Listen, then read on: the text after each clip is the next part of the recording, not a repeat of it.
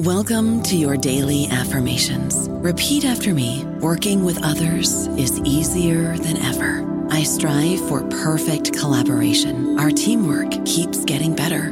Yeah, affirmations are great, but Monday.com can really get you the teamwork you desire. Work together easily and share files, updates, data, and just about anything you want all in one platform. Affirm yes to start, or tap the banner to go to Monday.com.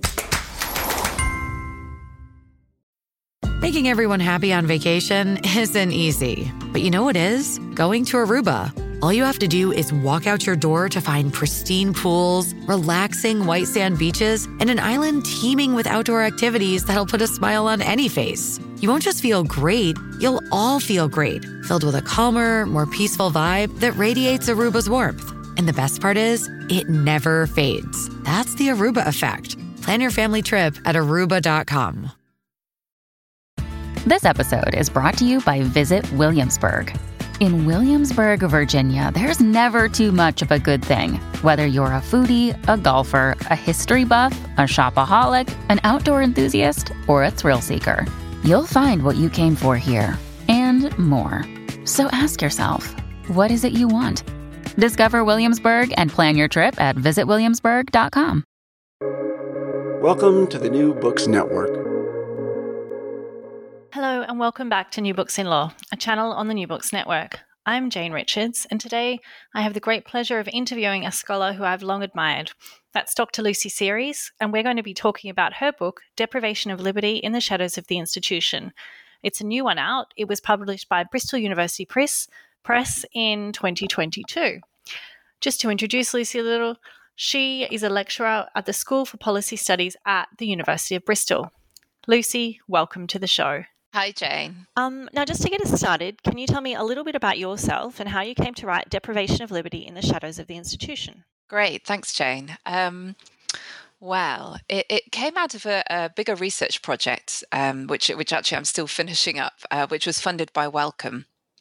And this research project was grappling really with a series of paradoxes around some English and Welsh legislation called the Mental Capacity Act. So for listeners who haven't heard of it, the Mental Capacity Act is a 2005 statute in England, and it regulates when people are considered to be able to make decisions for themselves about their lives, and when they're considered to lack the mental capacity to do so because of cognitive impairment, for example, or a mental health problem, or another disability or disturbance of the mind or brain, as the statute calls it. And when the Mental Capacity Act was introduced in England and Wales, it was presented as really empowering legislation, and I think it's still held in very high regard, particularly by practitioners who work with the legislation. It's influenced similar statutes around the world. So there's actually a growing number of statutes globally that use bits of the Mental Capacity Act. So, for example, its functional approach to mental capacity.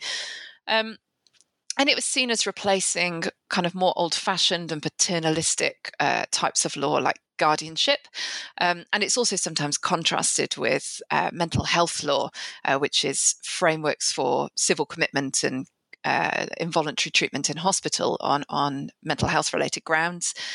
And what interested me is that this statute has this very empowering reputation. But if you actually dissect it legally, if you actually looked at what the statute is doing as a matter of law, it's actually providing, it doesn't kind of give people rights in the conventional sense of, oh, you now have a right to do this, that, or the other. What it actually does is it says, in these circumstances, we can do things to people that we would normally not be allowed to do without their consent.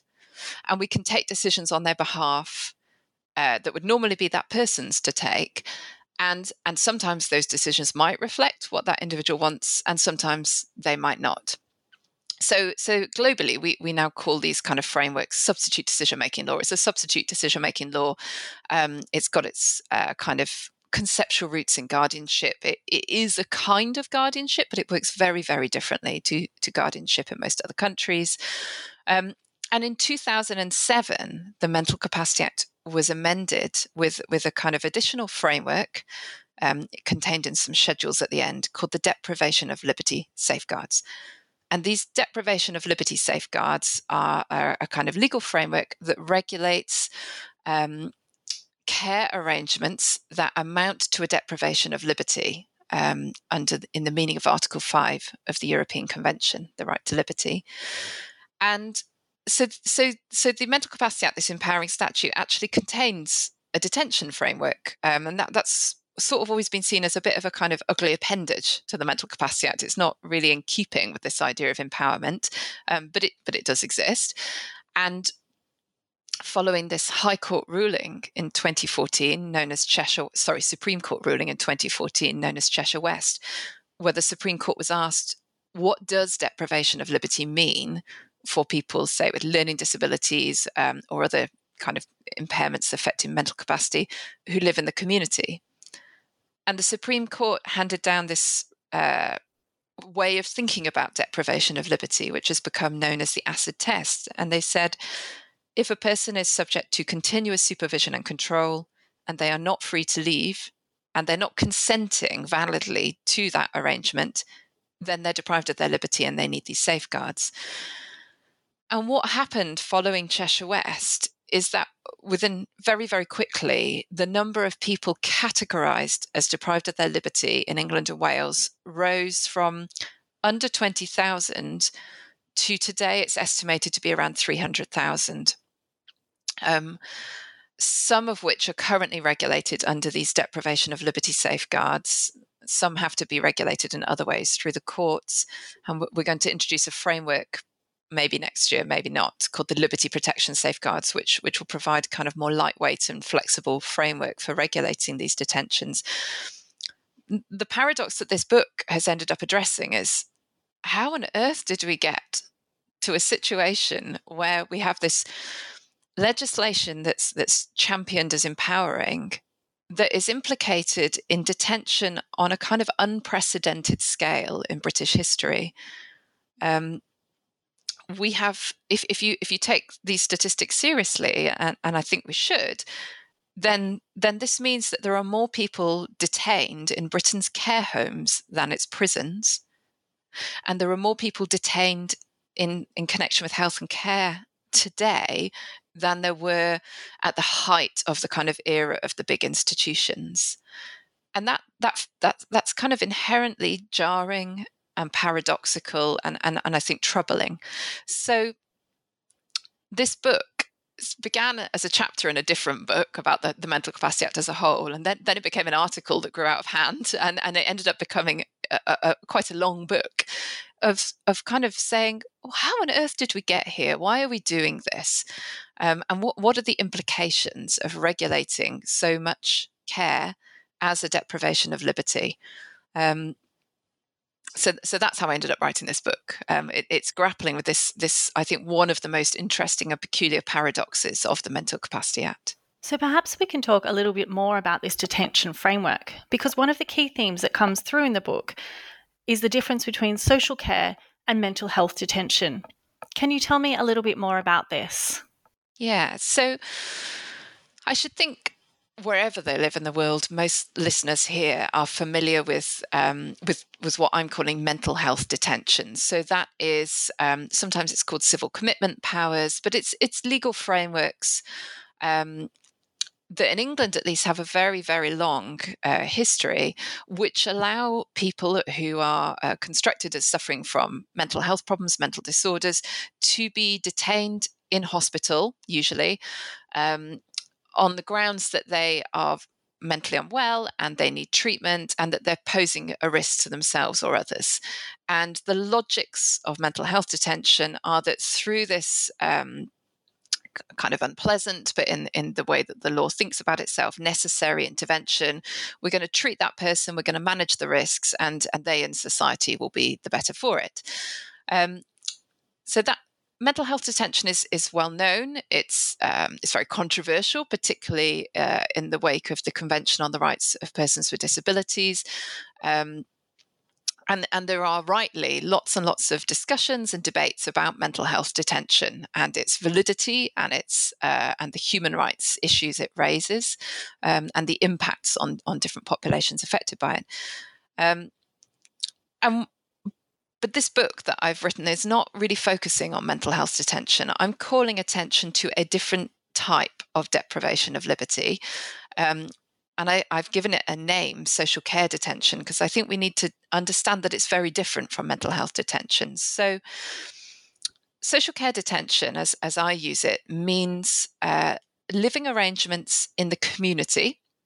And by the community, I really do just mean not in hospitals. So that could be people in a care home or a nursing home. It might be some other kind of residential facility that doesn't present as a hospital would, or it could be people living in settings like supported living, assisted living, independent living. It could be people living in their own homes with support or care. It could even be people living with families. So it covers a really diverse range of living arrangements. And in England and Wales, we think of these living arrangements as social care. And that's really to distinguish them from the kind of healthcare nexus of hospitals and the NHS and clinicians and medics. So social care is a different domain. In England and Wales, it kind of falls under the kind of remit of local authorities rather than the NHS. It tends to be led by social work rather than medical professionals, although there are many, many professionals involved in social care. So it's OTs and psychologists and nurses even can play quite a big role in it. And social care is used by many different populations, but for the populations affected by social care detention, it tends to be the biggest population is people living with dementia. So more than half of applications to deprive people of their liberty under this Mental Capacity Act framework of safeguards involve people living with dementia. Another significantly sized subgroup is people with learning disabilities, people with autism, people with brain injuries, perhaps neurodegenerative conditions. And all of these conditions have something quite important in common, which is that they're long-term. So the logics of mental health detention is that you can actually treat people and you can either cure them or you can certainly bring them to a much better place through this intervention of hospital treatment. The logics of social care detention are about, sometimes there is a treatment element tied into this, but for the most part, this is about actually managing people's lives. Social care is where people live their lives. And social care detention is really significant because it means people are living large chunks, if not the whole of their lives, in situations that amount to a deprivation of liberty under Article 5 of the European Convention. So there's a very different temporal dimension, there's a very different spatial dimension, and it's got a much bigger spread.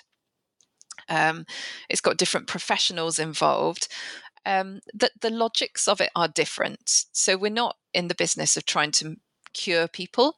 We're in the business of trying to kind of manage their long-term living arrangements. And there are all kinds of risks and problems that social care detention might be tied up in. So, for example, one of the most common is about whether people can continue living in their own homes or whether they should move into residential care. That's quite a common transition for older people, but also for some people with learning disabilities or autism or brain injury. So social care detention frameworks might be implicated in the question of, do they want to do that? How do they feel about that? Can they just leave if they want to? But it can also be people who are living in their own homes under certain restrictions to keep them safe. And those restrictions can range from kind of almost an invisible set of techniques where somebody's life is set up in such a way that somebody always has a kind of eye on them. Somebody always knows what they're up to, what they're doing. But they very rarely, if ever, have to actually intervene to keep them safe. And so that person lives within that living arrangement quite freely, except that freedom is kind of always within this a kind of bigger enclosure that's under somebody else's control. So you have this at one end of the spectrum, right through to people who, although they're not in hospital, may still be being treated in really interventionist ways that we would associate more with hospitals. So I've worked myself in community settings with people with learning disabilities and autism who were frequently restrained, sometimes in really very violent and forceful ways, who were sedated using strong psychotropic drugs, secluded, not in a kind of seclusion room, although you can find those in community settings, but literally locked in their bedrooms. So social care detention ranges from people who are living lives that we probably don't really want to label as detention, actually, right through to things that we look at and think, oh, I mean, yes, that is very restrictive, and that does look a lot like what's happened to people in psychiatric hospital settings. So it's very different from mental health detention in terms of its locus, its logics, its temporalities, the professionals, what we're trying to do, and it's got a much bigger scale and range, I would say, as well. I'll come back to the second part of the book in just a moment, but turning firstly to the first part, you open the book, and I'm just going to quote to you some of the first lines of the book. It says, "The socio-legal landscape of care is haunted by its carceral past. Post-carceral ideology takes aim not only at the carceral era's buildings, but it's at its institutionalizing core." Can you expand a bit about what you mean by this context, and especially in the context of the book?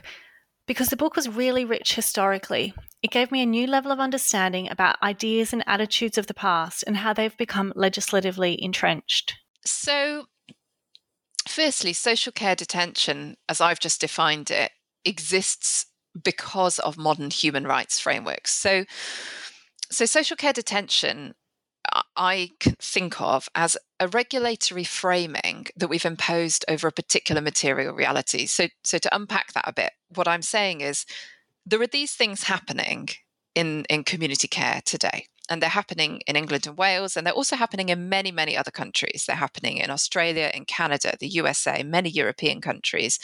They're happening in much more extreme forms in other countries. So some of your listeners may have seen some of the footage of what was happening to disabled people in Ukrainian homes for disabled people, which is really horrifying. And we know from work by third sector organisations and cases that have been in the European Court of Human Rights that some Central and Eastern European countries still have very, very institutional care arrangements for people with disabilities and dementia. So we have these material practices that are happening, and they are restrictive, and they are coercive, and they are supervisory, and they are troubling. And then we have the secondary question of, well, what do we call that, and should we regulate it? And if so, how do we regulate it?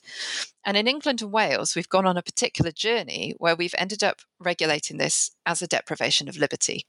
So other countries haven't been on that journey. Many countries have, and in the book I talk about the countries that have, but there are parts of the world where there are similar debates, but it's not being regulated as a deprivation of liberty. So Australia and France are good examples. The Australian government and the French government are highly resistant to the idea that if you put somebody in a care home and you subject them to restraint and restrictions and supervision and control and you do not let them leave, they're highly resistant to the idea that that's detention. But in Australia, they will recognise that those are restrictive practices. So they're regulated as a restrictive practice instead, and that's quite a different way of thinking about it. In England and Wales, we regulate this as detention, and that's linked to a bunch of litigation that's happened in Europe and in the domestic courts. So there are several kind of keystone cases here. The first one is from England, actually, and it's a case called Bournemouth. The Bournemouth case concerned a guy with learning disabilities and autism who had grown up, actually, in one of these old, horrifying, long-stay hospitals for people with learning disabilities. And in the 90s, when Britain was trying to close down these settings and get people out, he was resettled to live with a couple who are known to history as Mr. and Mrs. E. In a living arrangement that at the time people called it adult fostering, which sounds terribly paternalistic. I don't think Mr. and Mrs. E called it that, but he lived with them as if he was their family, as their family. And he, by all accounts, he was doing very well there and living a good life. And one day he became very distressed at his day centre. He became quite agitated, and a social worker and a GP took the decision to take him into hospital. He was sedated, and they actually took him back, ironically, to the hospital where he'd spent most of his life. And HL is autistic and he's non-speaking. Okay, so he's not going to say, "Excuse me, how dare you? These are my rights. I'm not coming with you." He also needed a lot of support to travel, so he wouldn't have tried to leave because he would have needed assistance to do that. He wouldn't have known how to, and he was sedated. And so the professionals decided, well, he's not objecting, he's not resisting, therefore he's not deprived of his liberty. So they just admitted him informally in his best interest. So there was no legal regulatory framework around that admission. He was just there. And the family who'd been looking after him, Mr. and Mrs. E, tried to visit him and tried to get him out. And they were told by the doctors, no, I'm sorry, you can't take him home. He's here. It's in his best interest. We know what's best. And also, you can't visit him because if you visit him, he might try and leave with you, and we don't want that. Unfortunately for HL and fortunately for history, they were fighters, Mr. and Mrs. E.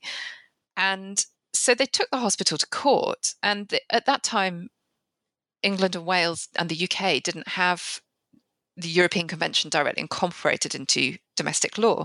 So they argued that he was being falsely imprisoned, which is something that comes out of tort law. And they judicially reviewed the decision to admit him. They also sought a writ of habeas corpus. I mean, they really just threw everything in English law they could throw at this. And it went to the Court of Appeal, and the Court of Appeal agreed that he was detained, actually, and that the Mental Health Act should have been used. And for HL, this was really positive, because what that meant is once the Mental Health Act was in play, his family, his carers could trigger a tribunal hearing to decide whether he really should be in hospital or not. And they managed to get an independent psychiatric report which said, no, he shouldn't. So HL gets home.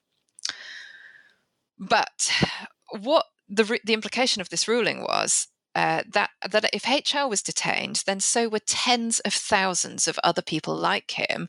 Now, some of those were people with learning disabilities or dementia in hospitals who were just there informally. They were sometimes called the de facto detained, and some of them were in care homes and nursing homes. And this really set care providers in particular and hospitals in quite a tiz, because the Mental Health Act is quite a resource-intensive piece of legal machinery. It's kind of got this whole stigma attached to it. It's got this whole baggage, and I think more fundamentally, they just didn't see what they were doing as detaining people. They saw what they were doing as acting in people's best interests. And if people were resisting, like HL was, if they were distressed or self-injuring or saying, I want to go home, for these particular populations, it just wasn't viewed in the same way that it would be viewed for somebody who was more articulate and didn't have a cognitive impairment, saying, I don't want to be here, I want to go home. It wasn't really viewed as real resistance. It was viewed as kind of not being sufficiently purposeful or persistent, and therefore not needing these legal safeguards. So the case was then appealed by the hospital because it had such big implications for other hospitals and other care providers. And in the House of Lords, the highest court hearing in England in UK at that time, all these providers and the Mental Health Act Commission and people piled in and said, if HL is detained, we're in deep shit. Sorry, you probably want to edit that out, Jane. And the House of Lords heard them, didn't hear HL because he's non-speaking, doesn't attend court, and didn't really hear the evidence that actually maybe he was incredibly distressed. They just heard that he wasn't resisting, which is what the professionals said. And they concluded that because he hadn't actually tried to leave and he hadn't verbally objected, therefore he wasn't detained, and therefore it was fine. There was one judge called Lord Stein who said it was an absolute fairy tale that he was free to leave. If he had tried to leave, they'd have stopped him. He was under complete supervision and control. But even Lord Stein said, well, look, even if he was detained, the professionals had a defence under the common law doctrine of necessity. So even if he was detained, you still don't need safeguards. Now, this is obviously really unsatisfactory, particularly for someone like HL, because his family couldn't have got him home without going to court. And unless you have frameworks like the Mental Health Act, it's impossible for most ordinary people to challenge the kind of institutional behemoth of health and social care when they make a decision that somebody needs to live in a particular place or be subject to certain restrictions. And that's hard for families, and it's virtually impossible for the person who's under that care and supervisory arrangement, particularly if they've got cognitive impairments.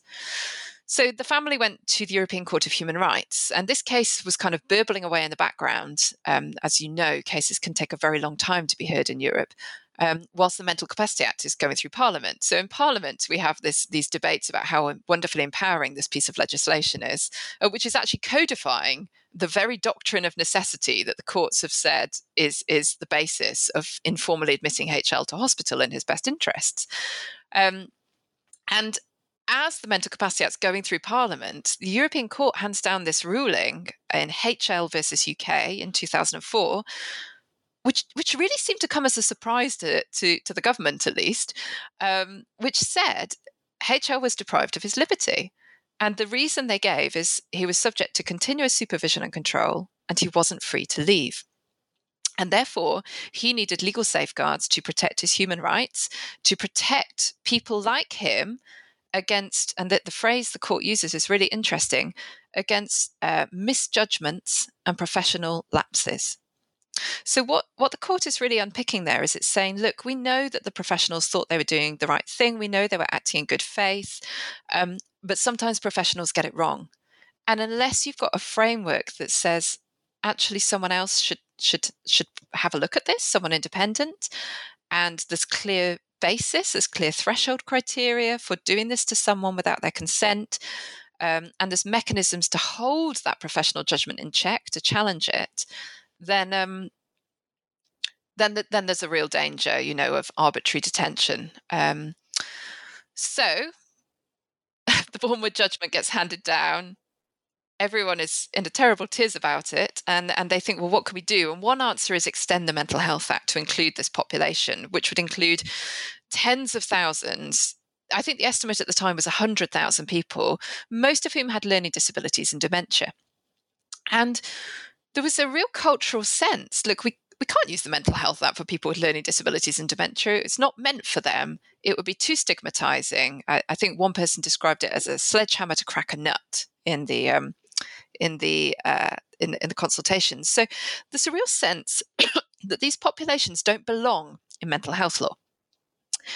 And so what they did was they amended the Mental Capacity Act to insert into it these deprivation of liberty safeguards. And then we have this kind of battle that gets fought in the courts for the next, I'm doing the maths here, 10 years, which is about, well, what does deprivation of liberty mean? And some of the judges go big, and some of the judges go small, and big and small, and it goes back and forth. And we just end up with all these really contradictory judgments, some of which kind of eat their own tails, some of which make no sense, some of which are terribly paternalistic or even downright offensive if you're disabled. And eventually the whole mess ends up in the Supreme Court for them to deal with. And the Supreme Court is asked, what is the legal test of deprivation of liberty for people with long-term cognitive impairments? And the case that they look at involves three people, all of whom have learning disabilities. Two of them are sisters. They're young women known as Mig and Meg. Mig lives with her foster mummy. She's very happy living with her foster mummy. Her foster mummy always does know where she is and what she's up to, and she goes to college as well, and the same is true there. But she's never actually tried to leave. She's never been restrained. She characterizes, I think, one extreme of the spectrum, someone who's very happy where they are and actually kind of living their best life, but there is always someone checking that they're safe and potentially intervening if they weren't, but that isn't happening in Meg's case. Then there's Meg, her sister, whose foster care arrangements have broken down, which she's sad about. She wants to go back to her foster arrangement, but it's not possible. And she's in a small, they call it a small facility for adolescents with challenging behaviour or learning disabilities. And she is being restrained and restricted, and she is behaving in ways that would give you pause before describing her as happy. She's sometimes has to be restrained to stop her lashing out at staff and other people she's living with. And they prescribe her risperidone, which is quite a powerful sedating antipsychotic. But she does also go to college, see her sister, have a social life, and so on. And then there's also a guy called P, who's a completely separate case that gets conjoined. And P lives in what in Britain we'd call supported living. He's got his own bungalow that he shares with 3 other guys. There's support staff there around the clock. They take him out to places like the pub or garden centres. But he's also always under their continuous supervision and control. He also none of them could just leave and live somewhere else if they felt like it, or someone just rocked up and said, come with me. Someone would always stop them if that happened. And he, like Meg, is being restrained sometimes for challenging behaviour. And in his case, sometimes that's self-harm, or sometimes it's aggression to others. But the particularly troubling practice for P is that when he lived with his mum, he preferred to be naked. And in the living arrangement he's now in, he wears clothes and he wears pads. And he likes to get at his pads and he rips them up and he tries to put them in his mouth, including if they're soiled with feces, which is obviously quite dangerous. I mean, it's dangerous from a health perspective in terms of the fecal matter, but also he literally has choked on it and they've had to take him to hospital for this in the past. So there's a life and death risk to this guy that we can't just dismiss. And to stop him doing this, the carers have been kind of pinning him down, sweeping their fingers around his mouth to get the bits of pad out, stop him choking, and then trying to clean his mouth, as well as other acts of intervention for self-harm and other reasons. And they don't even call this restraint. They call it first aid. There is no recognition by them this is restraint. There's no restraint procedure or training or protocols until this all ends up in court. And the Supreme Court basically says, look, all 3 of them, they use the same test that was used in HL's case, that all 3 of them are subject to continuous supervision and control. They're not free to leave. They're not consenting because they lack capacity. And so therefore they can't give a legally valid consent. Therefore they're deprived of their liberty. Therefore they need legal safeguards. And when Lady Hale, who gave the leading judgment, delivered this, she really emphasised, she was very upfront about the policy behind this. She said, if they're not deprived of their liberty, then nobody else is coming in to look at the care and look at the restrictions and check it's really in their best interests. So it was about inserting a layer of independent scrutiny and challenge into sometimes really quite restrictive care arrangements. And the reason we had to do that is because, as she said, there just was nothing else. Everything was really being done by the professionals who were kind of invested in the decision. They were either doing the assessments and making the care arrangements and the care plans, or they were delivering it. So it was about bringing in external professionals to look at things and say, could we do this in a different way? And actually, interestingly, in the case of P, the guy in supported living who's eating these pads, the independent social worker who's brought in the litigation to do an assessment of him says, well, you could just dress him in clothes where he can't access his pads, and then you won't need to restrain him all the time to address this problem. So interestingly, the case itself demonstrates that having that external input can reduce restriction. So that's how we ended up where we are today. But the book is kind of telling a deeper history about, well, how did we end up with all these people in these kind of unregulated, restrictive living arrangements in the first place? Why did we find it so jarring to describe them as deprived of their liberty? And why was the Mental Health Act viewed as totally inappropriate for this population and this set of problems? That's the first half of the book. And then the second half of the book is saying, what happens when you start to regulate all this care as a deprivation of liberty? What does it actually do? Does it make things better? Does it create problems of its own? What are the implications of this? Because many, many other countries are starting to follow us down this path. So they can read the book and learn before they do. I don't know about you, but I'm very busy and I don't have a lot of time to cook. That's why I subscribe to Factor. Eating better is easy with Factor's delicious, ready-to-eat meals. Every fresh, never frozen meal is chef-crafted, dietitian approved, and ready to go in just 2 minutes. You'll have over 35 different options to choose from every week, including Calorie Smart, Protein Plus, and Keto. These are 2-minute meals. Factor meals are ready to eat and heat, so there's no prepping, cooking, or cleanup needed.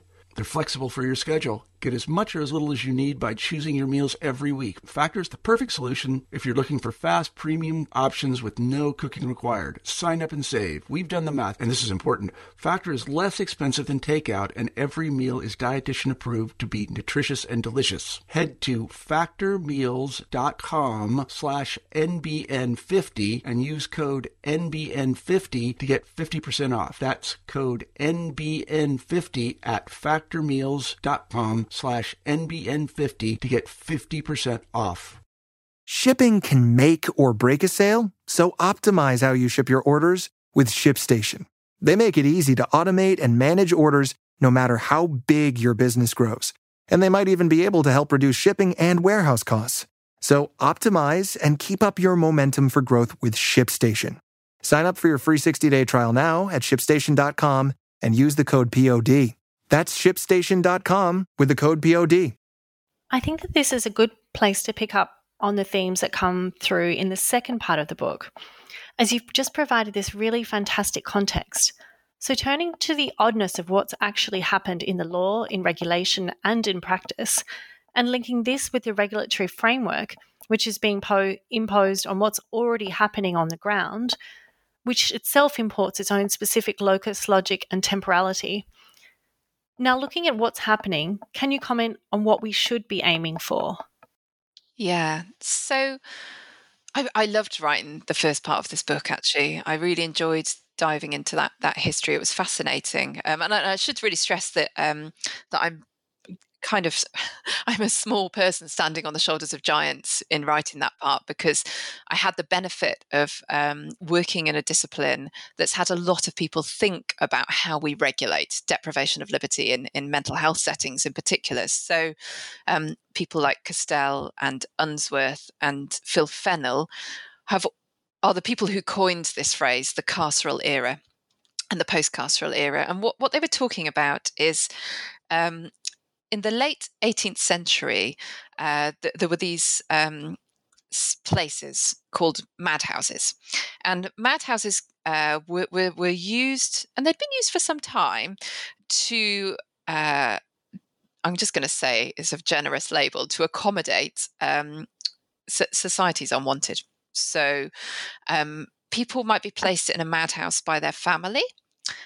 So you would find a madhouse and you would pay the madhouse keeper to confine your wife or your mother or your husband or your embarrassing sibling or something.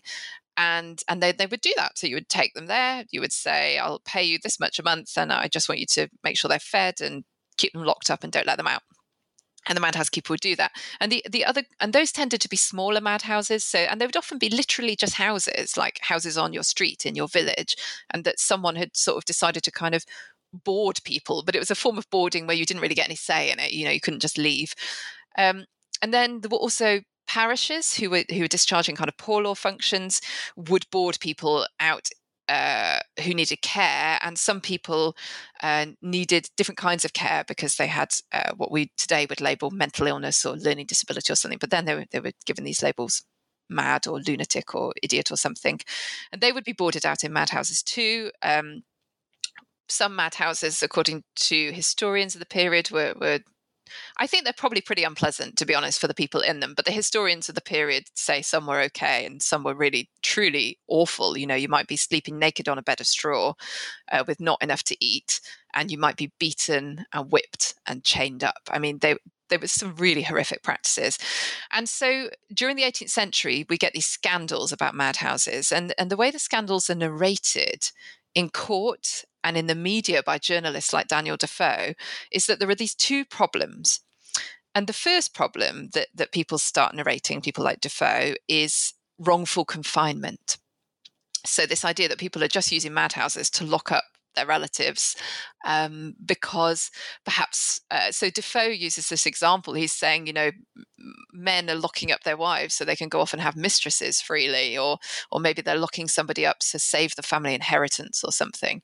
And we see these cases where people who have been confined to madhouses by their relatives, perhaps by their mother or their husband or something, manage to get a friend on the outside to come looking for them, and that friend goes to court and asks for a writ of habeas corpus, which is this kind of ancient remedy linked to the right to liberty.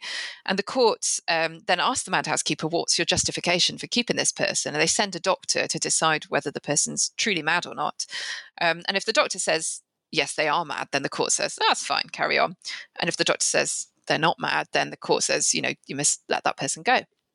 And so these start to get into the public eye, and then we have these scandals about the horrifying treatment that people are having in some of these places, and also in charitable hospitals like Bethlehem. So the two problems get brought together in this parliamentary committee chaired by Sir Thomas Townsend, and he narrates the problems as the problem of wrongful confinement, how people are admitted to and can get out of these places, and then the second problem is their treatment during confinement. And I just want to pause there and say there are other ways of framing the problem. And I think actually the Convention on the Rights of Persons with Disabilities is a really powerful instrument, because it invites us to think about a different framing. And the different framing of the problem from the perspective of the Convention is, maybe we just shouldn't be putting people in these places full stop. Like, maybe we should think of other ways of responding to disability and difference and distress. But putting that to one side, that's the ancient framing going back to the 18th century. Is one problem is, how do people get in and how do they get out? And the other problem is, assuming that some people should be in there in the first place, how should they be treated? So the underlying logic of what I come to call the law of institutions is that institutions serve a necessary function, but they are also posing a social threat. So we're going to have this regulatory framework to keep them in check. And it has two strands. And the first strand is what we now would think of as detention safeguards. And that begins with the Madhouses Act and this requirement for a medical certificate before you admit someone to a madhouse. And you can draw a line from the Madhouses Act through lunacy legislation right through to the Mental Health Act. And then the second limb is regulation. So if you're keeping more than two people as a lunatic in the 18th century, you have to register. You have to get a license from a commission, and they come and inspect you. And we can draw a line from that right through to the Care Quality Commission today. And so those are the two axes of what I call the law of institutions, and their fundamental logic hasn't changed. The fundamental logic is some people need to be in an institution at least some of the time. We just need checks and balances to make sure it's the right people. And then we also need checks to make sure the way they're being cared for is appropriate. And that's still with us today. So that's the legacy of the carceral era. What starts to happen in the middle of the 20th century, and sorry, one more point is, the really fascinating thing about this framework is it was designed to kind of restrain this carceral industry of profit-seeking madhouse keepers.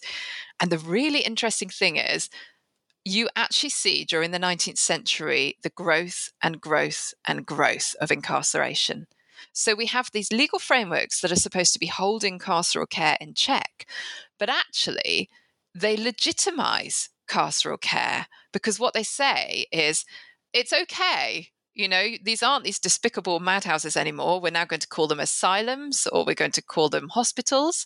And actually they're doing a valuable function. And we know they are, because we've got these commissions checking up, and they're all well regulated. And you can't end up in one unless you really are mad because a doctor has certified you, and so on.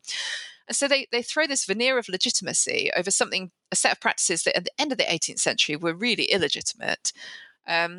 And that legitimacy enables the rise and rise of the institution, so that by 1957, we have a proliferation of different types of institution. We have hundreds of thousands of people in them. We have people with what have by then come to be called mental illness. We've got people living with dementia. We've got people with learning disabilities, all kinds of people with cognitive and mental impairments in these places. In the middle of the 20th century, this suddenly looks very archaic, very problematic, very expensive, and very out of keeping with modern sensibilities. And that reflects a whole bunch of changes that were happening from the end of the 19th century, really, but they get kind of crystallized in this post-war era, around human rights, around thinking of what was previously known as madness or lunacy as a mental health problem, around the rise of the idea of care in the community and the development of social care. And so we start very slowly, and it takes decades and decades and decades to wind these places down.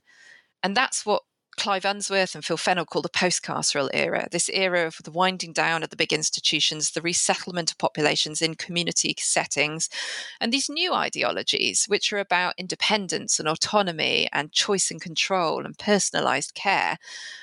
And all of those, independence, autonomy, choice and control, and personalised care, can be understood as a reaction against the problem of institutionalisation, the problem that institutionalisation is in itself harmful. And so that's the paradox of where we've ended up, which is that we're in this era where we've got rid of most of these places, and we've got all these very lovely sounding ideologies fluttering about in social care, and yet more people are detained in Britain's care homes than its prisons, and more people are detained following Cheshire West than were in 1957. It is very difficult tension. The idea of respecting a person's autonomy, choice and control, and personhood against real risks that may potentially manifest without intervention. My question then is this, and you have touched upon this already. Do you see a way out of the shadows of the institution? Another way you describe this is there a way beyond the gilded cage? Yeah.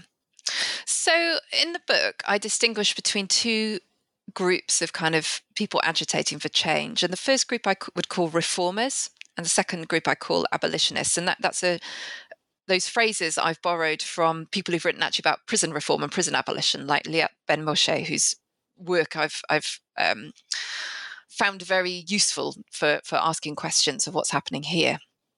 So the reformers accept that a certain level of restriction is necessary in our society. And the question for them is, how do we minimize it and reduce it and regulate it and keep it in accordance with certain goals, like making sure it's serving somebody's best interests and so on. And Cheshire West and the Deprivation of Liberty safeguards are reformist in their intent. They were created by really, really well-meaning people who really passionately care about the lives of people living in these places.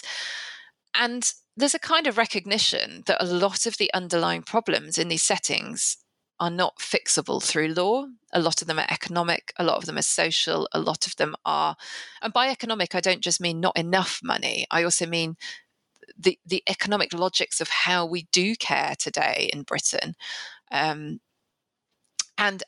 bureaucratic and administrative problems as well. And so there's a bunch of professionals that I call empowerment entrepreneurs who work within these deprivation of liberty safeguards. They're often social workers, sometimes they're other professionals, and they're often responsible for either the capacity assessment or the best interest assessment or both. And what they do is they look at somebody's care, and they look for any which way they can try and leverage more space for freedom and rights for that person. And then they use this reformist machinery of law to try and deliver that. And they're really impressive people, and they're doing the best they can with what they've got, which is not enough.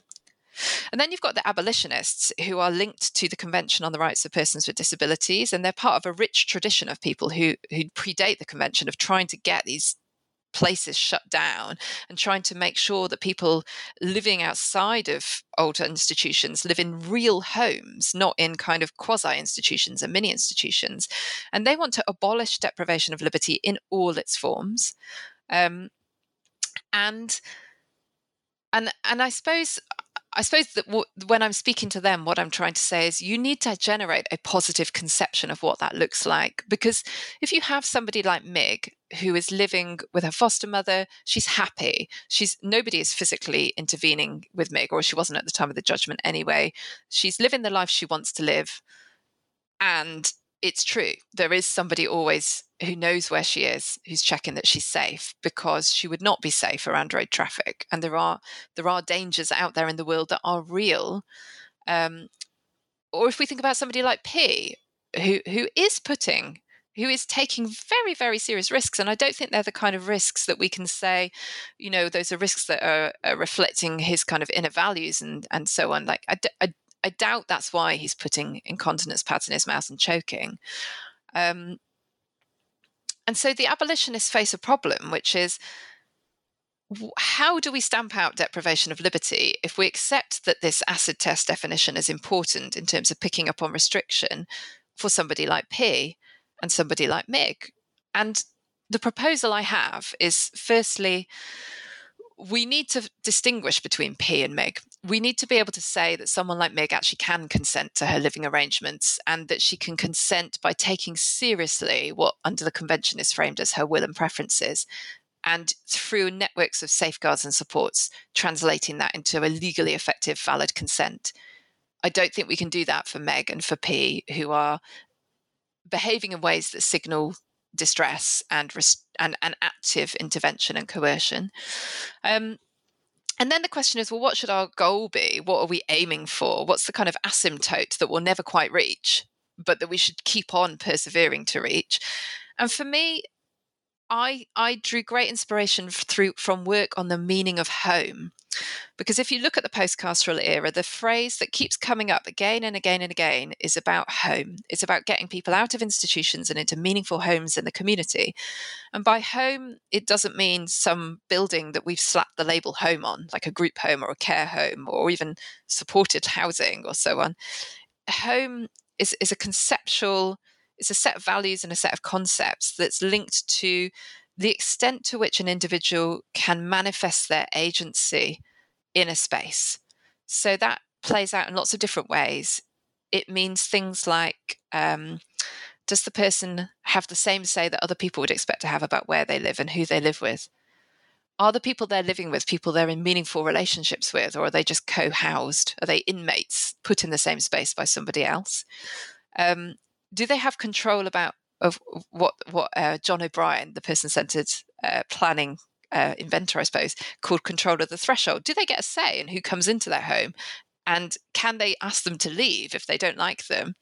Do they have a say over who cares for them and touches their bodies? Is this personal assistance in the true sense, or is this more like old-fashioned care where we'll send who we jolly well please and you'll be grateful? Do they have choice and control over their daily rhythms, over their daily activities within the home, choices that most of us would expect to have, for example, over what we eat, how we move about the space? Or are there, for example, locks on the kitchen door or rules about who can go in where and when?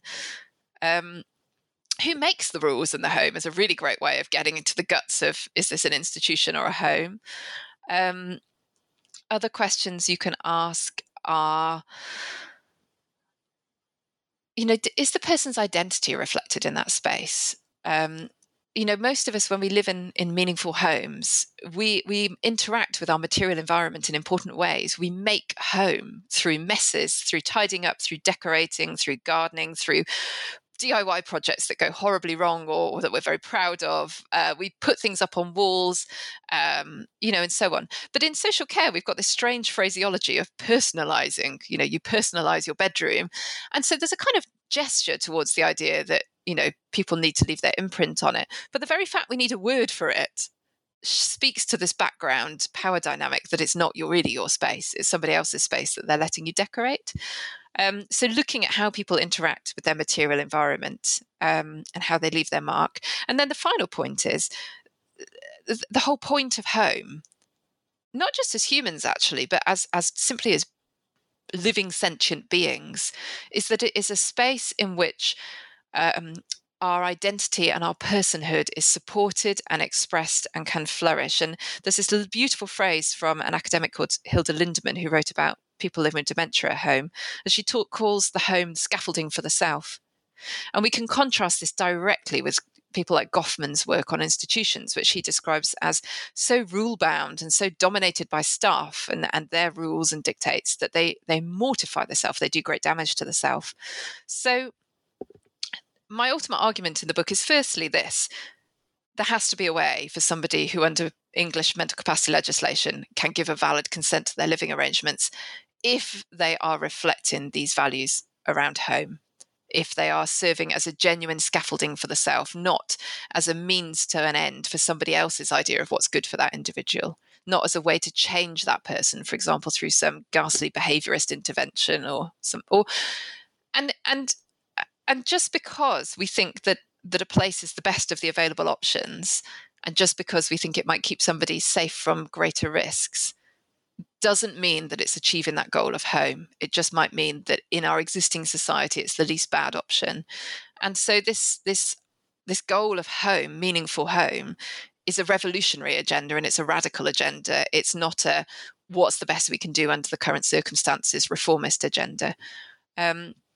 So I don't think the abolitionists will ever quite achieve their goal, because there will always be people like P who present risks that I feel that we are morally obliged to take seriously, and not simply say he has the right to die choking to death on an incontinence pad. But P is at a very distant point in a kind of asymptote, and we should keep traveling along that asymptote. We should keep traveling towards meaningful homes for everybody. And meaning and recognizing that they can validly consent to that, and that's the journey we should be on. And I think that's the post-carceral journey. The question of regulating deprivation of liberty is the haunting from the carceral era. And what we need to do is recognize that for now that might be the best we can do, but start a new journey towards a better place. This area is very complex and problematic. At the same time, it's necessary, I think, to, as you say, cling on to these narratives of hope in order to move forward. Not at the moment, actually. I'm disappointed to say. I would say yes and no, actually. No, let me reframe. We're still very, very, very much in the shadows of the institution. And actually, I think another way of describing this era, and I'm not, I think Clive Unsworth might well recognise this if he was still with us today, would be as a new carceral era. In which carceral practices haven't vanished when we knocked down the old long stays and asylums. They just got transmuted into a new set of ways of supervising and controlling people, because of demographic changes around growing numbers of older people, surviving into older age with significant care needs, including some risks to themselves at times, and this is a success story because growing numbers of people survive brain injury and survive into adulthood with learning disabilities. The number of people who are subject to these coercive and carceral living arrangements is growing. Now, at the moment, many of those people are living in institutions. And many people are living in institutions that we legally recognise as an institution, as a care home. It's not their space. Legally, it's someone else's space that they are living in, and it's regulated as such. Some of those people are living in spaces that are supposed to be their own home, but which aren't playing out like that in reality. They're quasi-institutions or kind of cloaked institutions, might be a better way of putting it. And so the question is, well, how do we move away from that? And I think we have to take hope from the fact that not everyone is living like this. There are some very, very hopeful stories out there of people who are living in meaningful homes, yet with a similar set of risks or cognitive impairments. And so we need to hold on to those stories. We need to learn from those stories, and we need to think about what it would take to rearrange our society to make that the case for everybody. And that right now in Britain today, with the government as it is, the economy as it is, attitudes to disabled people and older people as they are, I find it hard to imagine that happening anytime soon. But if we accept that narrative of despair, it absolutely won't happen. So I think we're morally obliged to be realistic, but look for narratives of hope. There's some brilliant work being done by an organisation in Britain called Social Care Future. So if you Google Social Care Future, you'll go to their webpage. And they co-produce with social care users a new vision of what social care should be. And they talk about they talk about everybody wants to live in a place that they call home, in their communities where they play a role, doing the things they love with the people they love and doing the things that matter to them. And that's the vision we need to build, and we need to build it however we can. That could be just voting for a party that sounds like it's going to take this more seriously at the next election. That could be, supporting organizations like Social Care Future in their work. It could be thinking about what would that look like legally? How do we make that a reality legally? What would need to change? It means thinking about one of the hardest challenges, and one that I'm not equipped to do, how do we completely restructure our economy to enable this? We hear all the time how dreadfully expensive social care is, what a terrible drag it is on our society, when we should be celebrating the fact that people are living long lives, and we should be celebrating the fact that it is possible. There is sufficient wealth, particularly in Western societies, for them to lead long and good lives if we channel it right. So it's a multi-pronged problem, and we can all play a part in it. Now, Lucy, I've taken up a lot of your time, but just before you go, our traditional last question for New Books in Law. What are you working on now? Okay.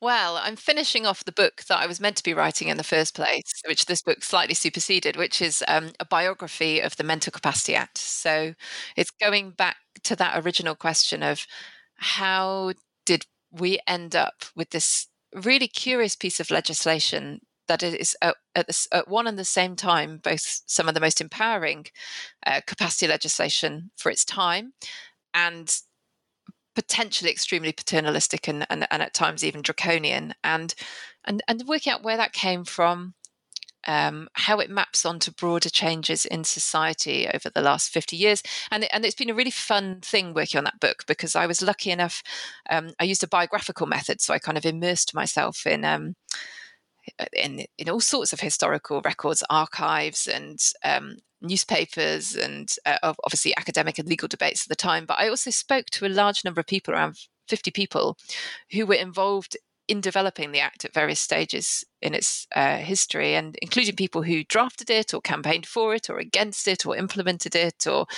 had views on it either way. And it's just been a lovely project to work on. And I'm trying to do all those people justice in the next book, which will tell its story. That sounds absolutely fascinating, and I enjoyed this so much. I really can't wait to see what comes out of the project you're working on now, and hopefully we can have you back on the show. That'd be wonderful. Thank you. I'd love to. Well, hopefully it will be. Now, just to bring it all together, I am Jane Richards. I've been speaking with Dr. Lucy Series about her latest book, Deprivation of Liberty in the Shadows of the Institution. It was published by Bristol University Press in 2022. You've been listening to New Books in Law, a channel on the New Books Network. Lucy, thank you for your time. Thanks, Jane. Thanks, everyone, for listening.